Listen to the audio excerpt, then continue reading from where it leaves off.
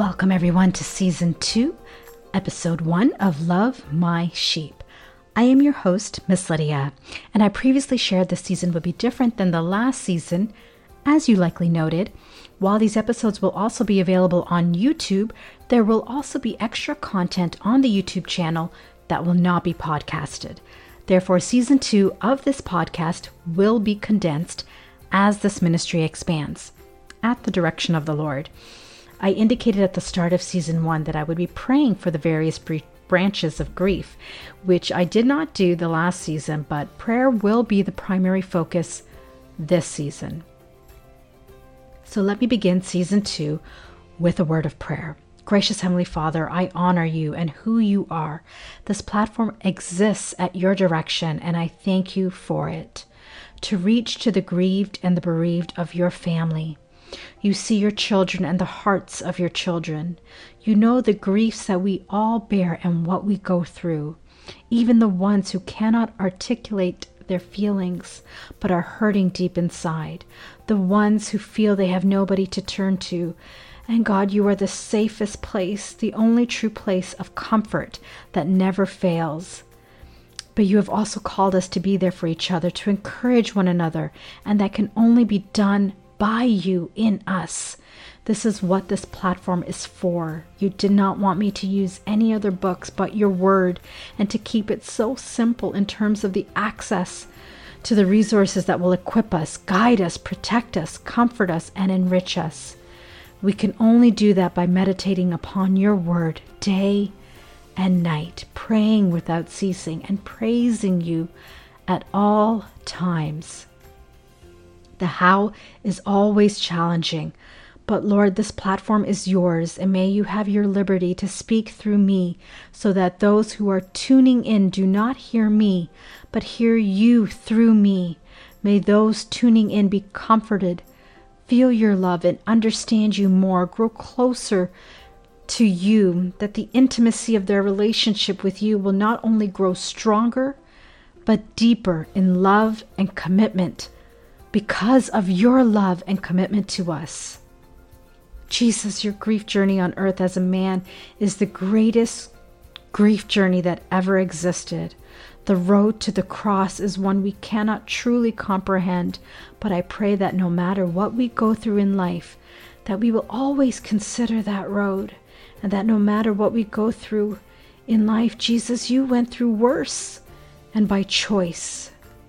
Most importantly, you went through worse and by choice for us. May we show you honor for the cross, the blood you shed for us. And may we desire nothing more but for you to be at the forefront of all our thoughts and desires.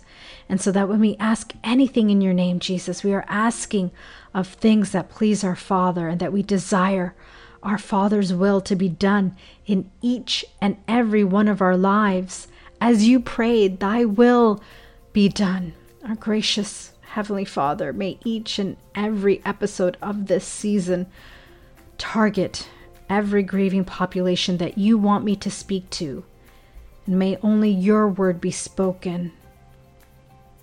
But help me to relate in only the way you want me to, without compromising your will.